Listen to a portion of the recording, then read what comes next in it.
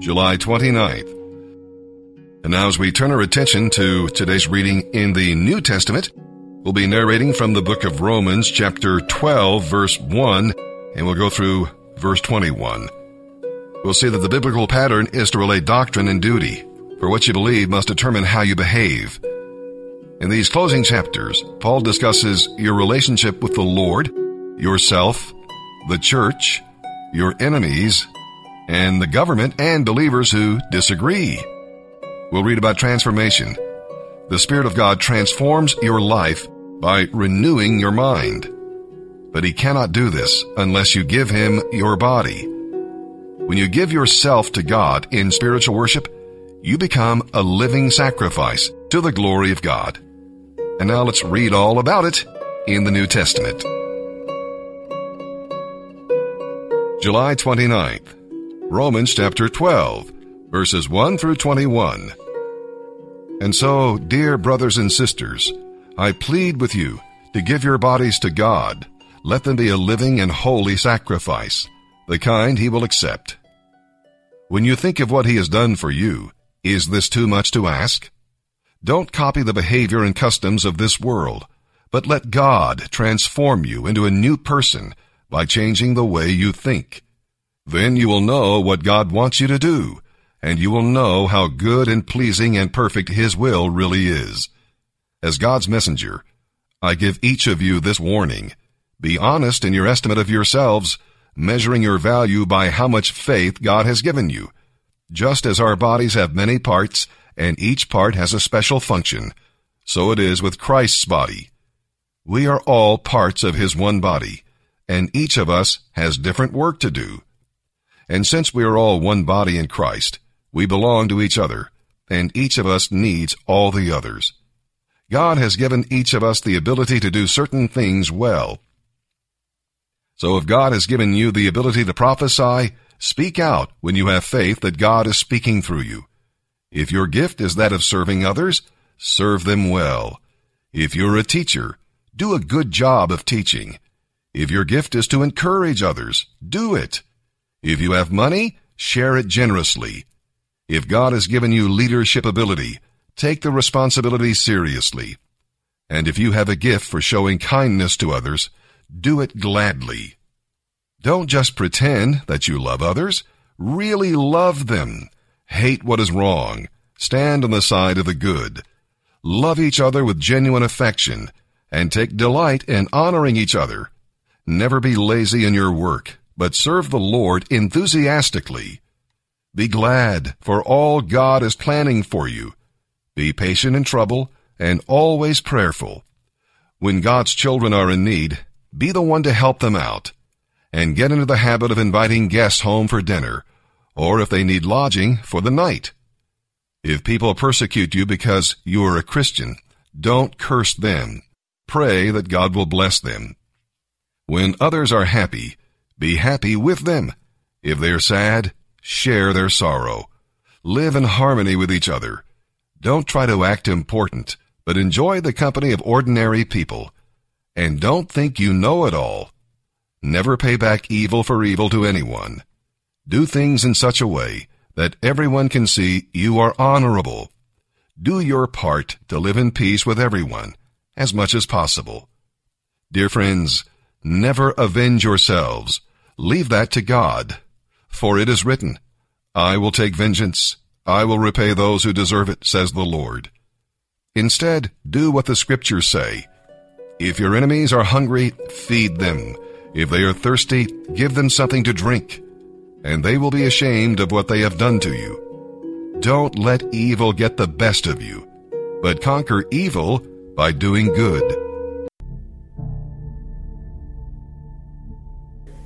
Look, the great things in life, everything in life, happens for one reason, God. So what are you going to do? Really? I mean, don't you feel like that sometimes where you're just toiling in vain? You try to make something happen and it doesn't happen. You fight, try to make something happen, whether it's a job, a position, a relationship, your stocks to rise, whatever. You try to make it happen. It's like, you can't do anything. And then other times things just kind of fall on your lap, right? And you go, no way. And usually those are the greatest things in the world. And that's why I love that verse too. He goes, in vain.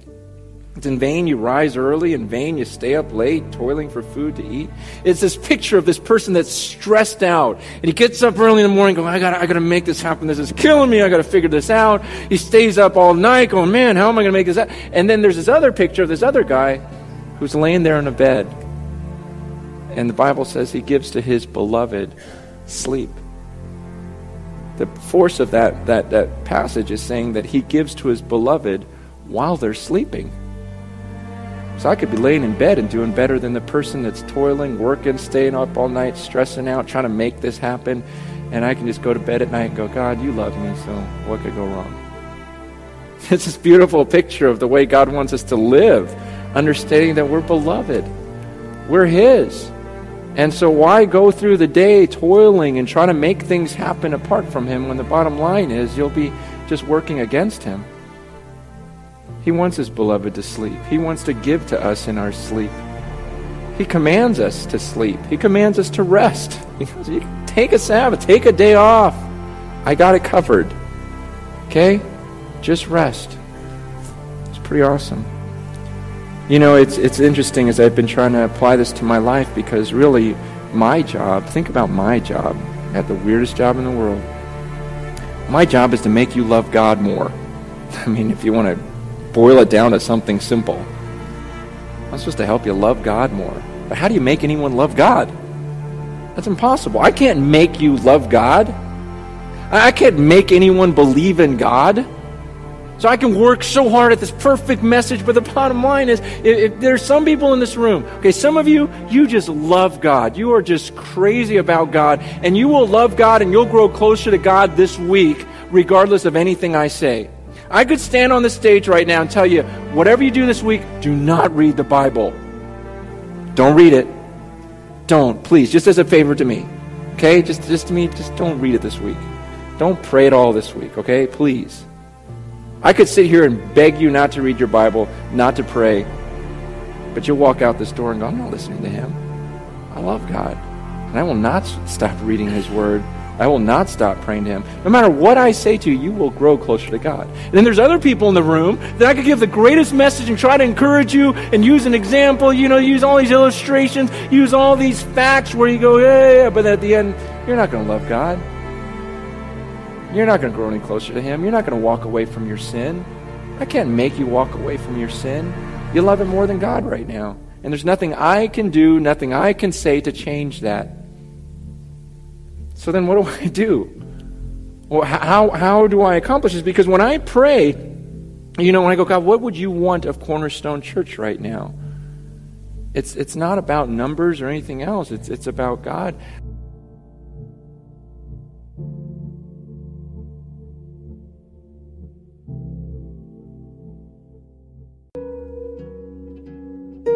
Today we're reading in Psalm chapter 22, verses 19 through 31.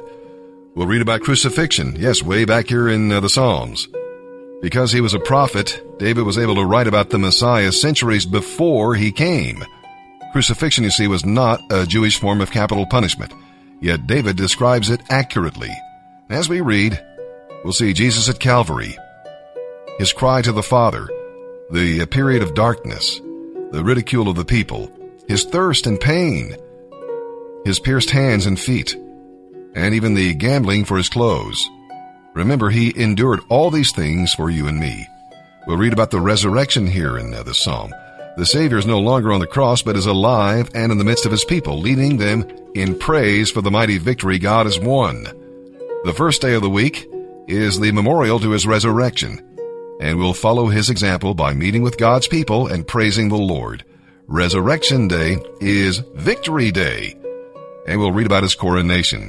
Christ shares the blessings of Calvary with his church, with Israel, and with the whole world. We must get the message out to every nation that Jesus Christ is Savior and King. The Father has sent the Son as Savior to the world. Psalm 22, verses 19 through 31.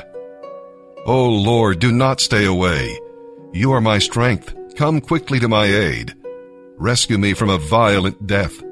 Spare my precious life from these dogs. Snatch me from the lion's jaws, and from the horns of these wild oxen. Then I will declare the wonder of your name to my brothers and sisters. I will praise you among all your people. Praise the Lord, all you who fear him. Honor him, all you descendants of Jacob. Show him reverence, all you descendants of Israel. For he has not ignored the suffering of the needy. He has not turned and walked away. He has listened to their cries for help. I will praise you among all the people. I will fulfill my vows in the presence of those who worship you. The poor will eat and be satisfied. All who seek the Lord will praise him. Their hearts will rejoice with everlasting joy. The whole earth will acknowledge the Lord and return to him. People from every nation will bow down before him. For the Lord is king. He rules all the nations. Let the rich of the earth feast and worship. Let all mortals, those born to die, bow down in his presence. Future generations will also serve him.